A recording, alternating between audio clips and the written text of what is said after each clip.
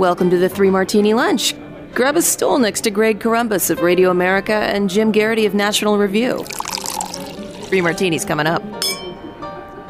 Hey, really glad you're with us for the Thursday edition of the Three Martini Lunch. We've got good, bad, and crazy martinis for you today, and I think they all fit quite squarely into their respective categories. Jim, let's start with the good, as we always love to do, and one of the issues that has just been building and building and building, and the pandemic and being out of school and virtual learning certainly added a lot of oxygen to this fire. School choice, giving parents options as to how to educate their kids, and state governments, particularly in redder states, saying, yeah, we're going to help you do that in terms of providing funding for that as well. And so the latest state to do this is Iowa. Republican Governor Kim Reynolds signing legislation on Tuesday.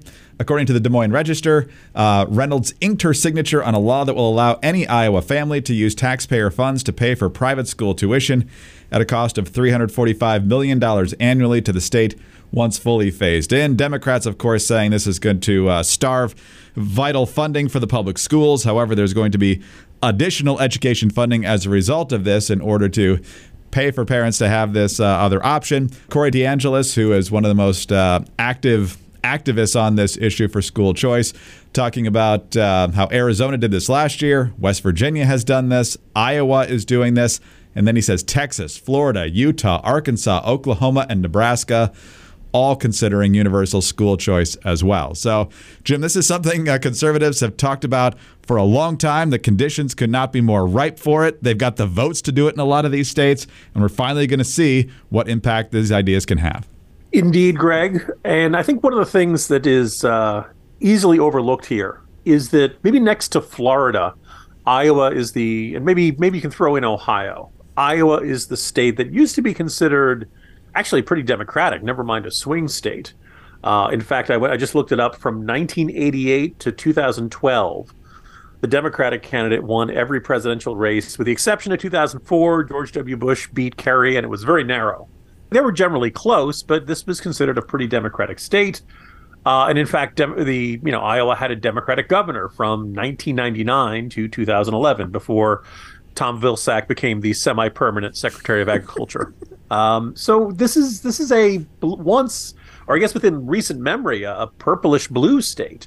A lot of unions, and was not the kind of state you'd expect to see a sweeping school choice proposal go through.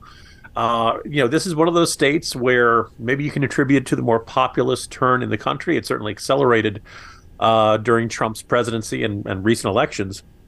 Iowa's looking deep red. And when you are deep red, you have an expanded legislative majority where you can start enacting, significant conservative reforms, occasionally from the more irritable populists or right-wing types. You'll say, what has conservatism ever conserved? Well, school choice is a pretty darn big deal in terms of its impact on people's lives, in terms of opportunities, and in terms of pushing back against a large, bureaucratic, and unaccountable public school system. And this is another state where it's taking a big step. You could point to this. You can point to gun policies. There are actually a lot of conservative reforms that gained right to work. They gained traction at the state level. And maybe this just kind of reflects how much American politics is dominated by whoever the president is at the time. But these can have really big impacts on people's lives. So good for Iowa Republicans and good for the state of Iowa. Boy, doesn't it feel nice to be giving credit to a state instead of denouncing it? It's nothing to do with the caucus. So, I think you're right. I think the populism growth in the GOP certainly had a big impact in Iowa. I think the Trump factor there is clearly a major factor in the shift of that state politically. But, the argument you always get in response to this is, wow, you guys just hate the public schools. No, we don't. We want good public schools, but the best way to get good public schools is to have competition. People try and try and try to make changes, and the entrenched bureaucracy is a lot of time. We saw it here in Virginia just a couple of years ago. don't want to hear about changes. And so giving parents that option to send their kids somewhere else will force those schools to make changes to become more competitive and be better at what they do. So that can only be good, I think, across the board. Unfortunately, one of those states that's not moving in that direction is Virginia. Even in the House, which is controlled by Republicans down in Richmond, the Republicans even on that committee basically denigrating the idea. So I don't think it's going to happen in Virginia this year, which is highly disappointing and was a major goal for Glenn Youngkin and Lieutenant Governor Winsome Sears. But nonetheless, good job, Iowa, and we'll see what other states go down this road. All right, on to our bad martini now, Jim. And for that, we head to the studios of MSNBC. No big surprise. Joe Scarborough speaking with New York City Mayor Eric Adams. Because, Jim, if there's anyone who's been inconvenienced by the flood of illegal immigration at our border, it's obviously New York City. It's not the Texas border towns. It's not the state of Texas. It's not Arizona or New Mexico or California.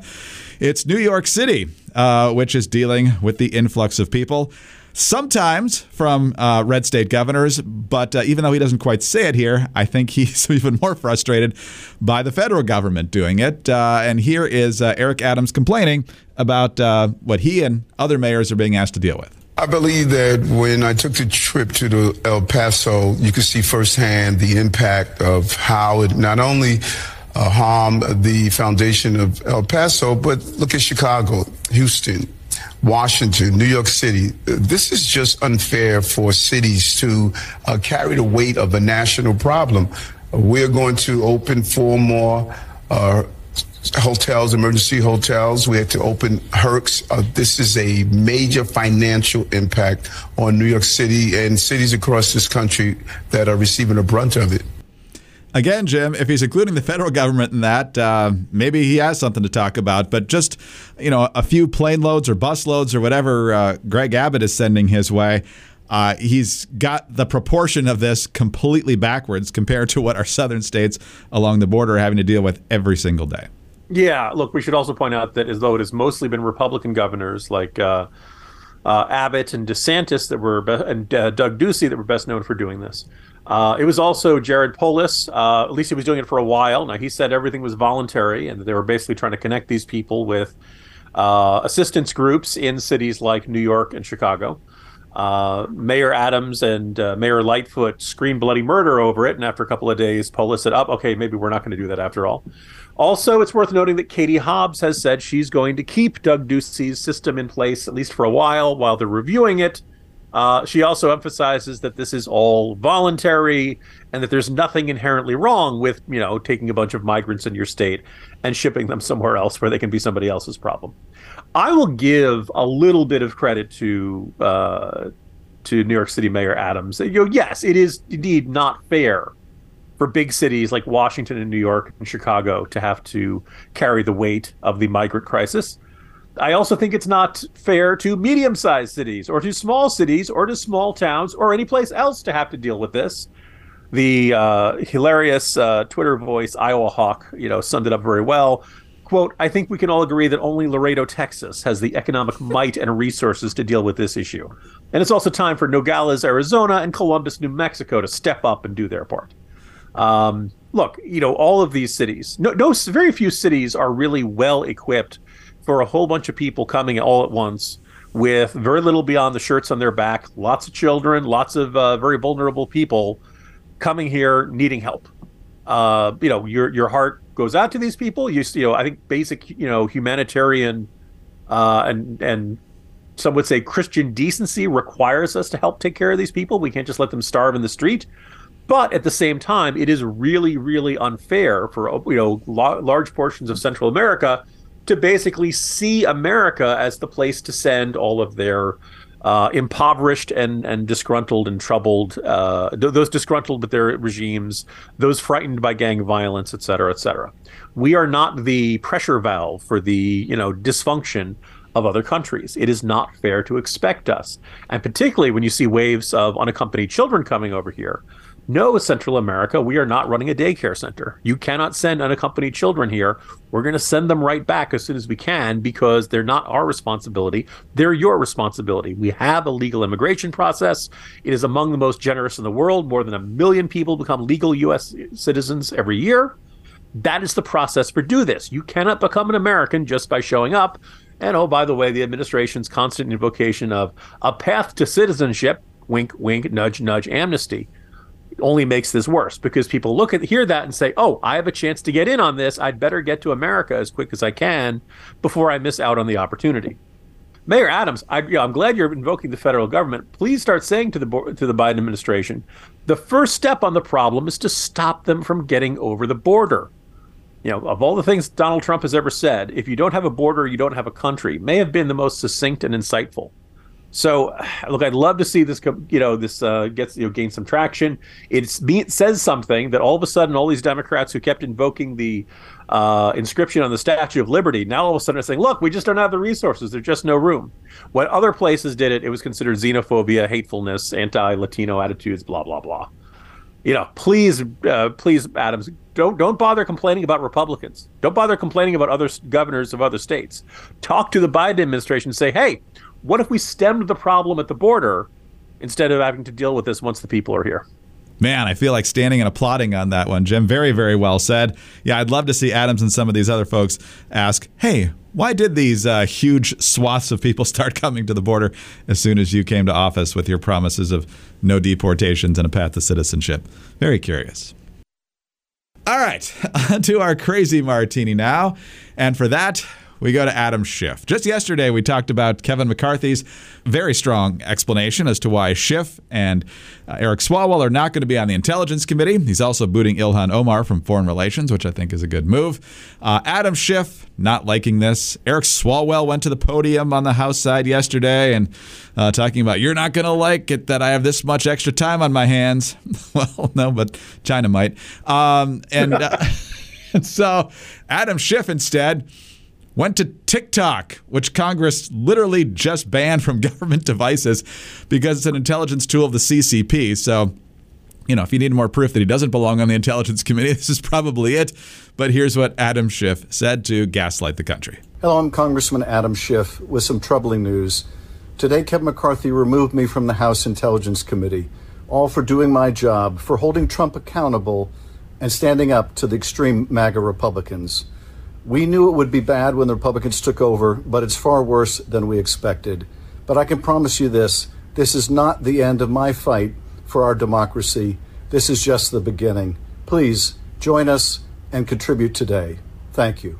So not a lot that's true there, but the fundraising pitch comes at an interesting time because today, Jim, Adam Schiff makes it official that he is running for Senate in California. The seat is, it's up in 2024. Dianne Feinstein has not said that she's officially retiring. Everybody expects her to, given some of the cognitive issues she's apparently had here over the past few years. Katie Porter, another member of the Democratic caucus in Congress, has already announced her candidacy.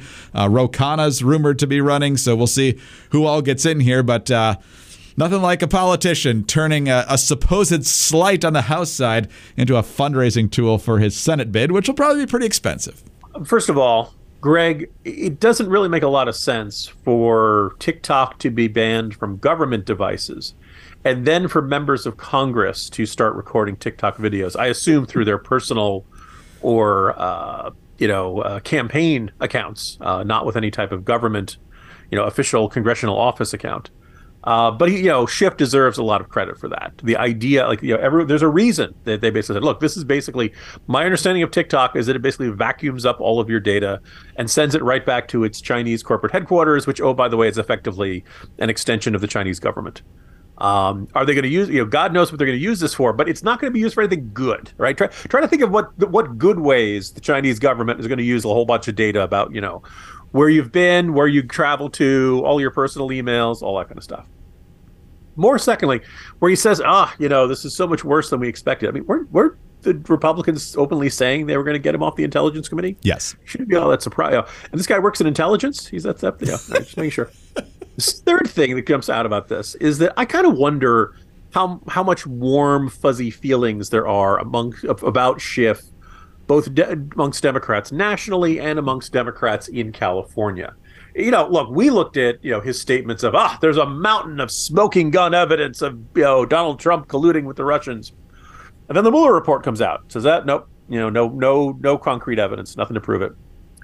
And I wonder how many Democrats get angry at Schiff. Right? We talked about this earlier. Like Schiff, by being on the Intelligence Committee, you're seeing stuff not everybody else does. So people tend to think, he must have seen something that some smoking gun, something really clear that makes this incontrovertible. And then all of a sudden we find out, well, no, that was just Schiff, mouthing off, just, saying how he interpreted things, not what the evidence actually pointed to. And I wonder if some Democrats look at that and say, hey, you jerk, you got our hopes up. Now, obviously, this is California politics. It is going to be fighting tooth and nail. Already Porter wants it. I'm sure there's at least, basically, for a really long time, Barbara Boxer and Dianne Feinstein had the 2 seats, and there just weren't that many opportunities for an ambitious Democratic politician in California. So I suspect Schiff, there'll be a lot of other Democrats who will have past rivalries or grievances with Schiff and all that kind of stuff. It would not surprise me to see Adam Schiff fall flat on his face in this primary. We'll see. We'll see how it goes. Probably doesn't help to be a white male. Probably doesn't. But I also think he's just best known as the guy who was insisting that, Trump was going to get arrested and that there was this huge amount of evidence and that there just wasn't. And everybody's kind of like, what were you looking at? What were you pointing to? It's a bit like Geraldo and Al Capone's vault or something like that. So I hope this ends with him flopping miserably. I do wonder how much Democrats kind of resent him for hyping up the Russiagate stuff. But I guess only time will tell, Greg. Yeah, so we got lying about Russiagate versus the congresswoman who keeps talking about her 9-year-old daughter can't sleep at night due to fears of climate change. So wonder where she's getting that from. So clearly the best of the best are running in California. The good news is one of them won't be in Congress at all in a couple of years. And I think you're probably right that it might be Adam Schiff, but we will see. But if anybody deserves a ticket home permanently, it's him. I was going to say, good luck, California. Yes. Yeah. I don't know what Republicans might be on the docket there. But while Schiff and Porter try to shift to the Senate, Jim, in the NFL, there's another potential shift being talked about. And that is because the Jets have hired Nathaniel Hackett, most recently the Broncos head coach, but before that, the Packers offensive coordinator, in conjunction with the fact that the Packers are willing to consider trading Aaron Rodgers within the AFC. There's a lot of speculation that Rodgers could end up with the Jets. Now, as a longtime Bears fan, I will tell you from Packer quarterbacks hemming and hawing, they're not going anywhere until they actually go somewhere. But when they do go somewhere, Brett Favre, they do go to the Jets. So is this something you would like to see, a nearly 40-year-old Aaron Rodgers come into East Rutherford? Well, at the risk of using my phrase, there's a lot to unpack here. My first thought is, you're getting old, Greg, when you see the headline, Hackett coming to Jets, Packers quarterback possibly coming to Jets, and your headline's, I have a bad feeling about this. I've seen this before, and it didn't work out before.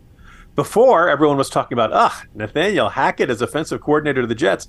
Back during the Chad Pennington days, I was complaining about Paul Hackett, Nathaniel Hackett's father, being the offensive coordinator for the Jets. The Jets were pretty good during that time, but I remember just, with my dad and my brother fuming about the play calling, all kinds of, running it up the middle when everybody was expecting it. It just felt very uncreative, cookie cutter, predictable, stale, and not utilizing the talent as best as it could be. And eventually the Jets got rid of him, and my sense is like, okay, great, finally I'll never have to worry about Hackett being the offensive coordinator of the Jets ever again. Well, I don't have to worry about that Hackett, but now I have to worry about a different Hackett. Yes, he did have success, some of his best success, when he was offensive coordinator for the Packers for a few years. That was one of the reasons he was hired by the Broncos and had one of the quickest and most ignoble tenures of an NFL coach in recent memory. Having seen Brett Favre with the Jets, were a very up and down year. Yes, they had a very great start. Favre was a very exciting player. My understanding was that the Jets' receivers, honest to goodness, are having a hard time catching the ball because, quote, he threw it too hard, unquote. Ow, it hurts my fingers. I'm not used to catching balls. There were some great years, some great games with Brett Favre, but he just collapsed by the end of the year. Combination of, getting hit and all that stuff. Favre was, by the end of the year, he looked washed up. And then he went to the Vikings and had 2 more pretty darn good years over there. So I've seen this movie before. I'm not itching to see a Hall of Fame Packers quarterback come to the Jets for, 1 or 2 more years. A lot of this will depend on the Rodgers contract. What kind of trade compensation did the Packers want? Does Rodgers want to play for a year, 2 years, 3 years? There's a whole bunch. That having been said, hiring Hackett, who is seen as, Rodgers' buddy, is definitely seen as a sign that the Jets want to sign Aaron Rodgers, and I fear we're going down this path. Out of all the options in the offseason, I'd love to see Lamar Jackson. I don't think Baltimore's going to let him go. I was not particularly enamored with the idea of signing Derek Carr, but there was a lot of buzz in that direction. And I think Jimmy Garoppolo, look, when he's healthy, he's fine. He's great. But I think there's a big question about whether he's, got all the durability of a Fabergé egg. So I'm my usual depressed self, which is about where I should be in January of the NFL offseason. Yeah, this is championship weekend, which means it's been 12 years exactly since your team and my team have been in the championship game. And so that's pretty bleak. Well, neither of us have won a playoff game since. Today is 37 years since the Bears won the Super Bowl. Exactly. I will give you this advice, though. If you end up with Aaron Rodgers as your quarterback, don't introduce him to any female reporters. And if they do meet, make sure he has a phone that can't take pictures. Yeah, my attitude would be that if the Jets still had Sam Darnold, after his infamous mono infection, I'm sure his attitude with Rodgers joining, be like, look, he's a great player. I'd love to have him on my team as long as he's had all his shots. Oh, it's Rodgers. He hasn't had all his shots. So. Oh, controversy. And then you could spend the next offseason or 2 wondering if he's going to come back, like all the Packers fans do. But anyway, fun to watch, and we'll see what happens in the championship games this weekend. And Jim, I will see you tomorrow. See you tomorrow, Greg. Jim Garrity, National Review. I'm Greg Corombos of Radio America. Thanks for being with us today. Do subscribe to the 3 Martini Lunch podcast. If you don't already, tell a friend about us as well. Thanks very much for your 5-star ratings and your kind reviews. Please keep them coming. Get us on your home devices. All you have to say is play 3 Martini Lunch podcast. Follow us on Twitter. Jim is at Jim Garrity. I'm at Dateline_DC. Have a terrific Thursday and join us again on Friday for the next 3 Martini Lunch.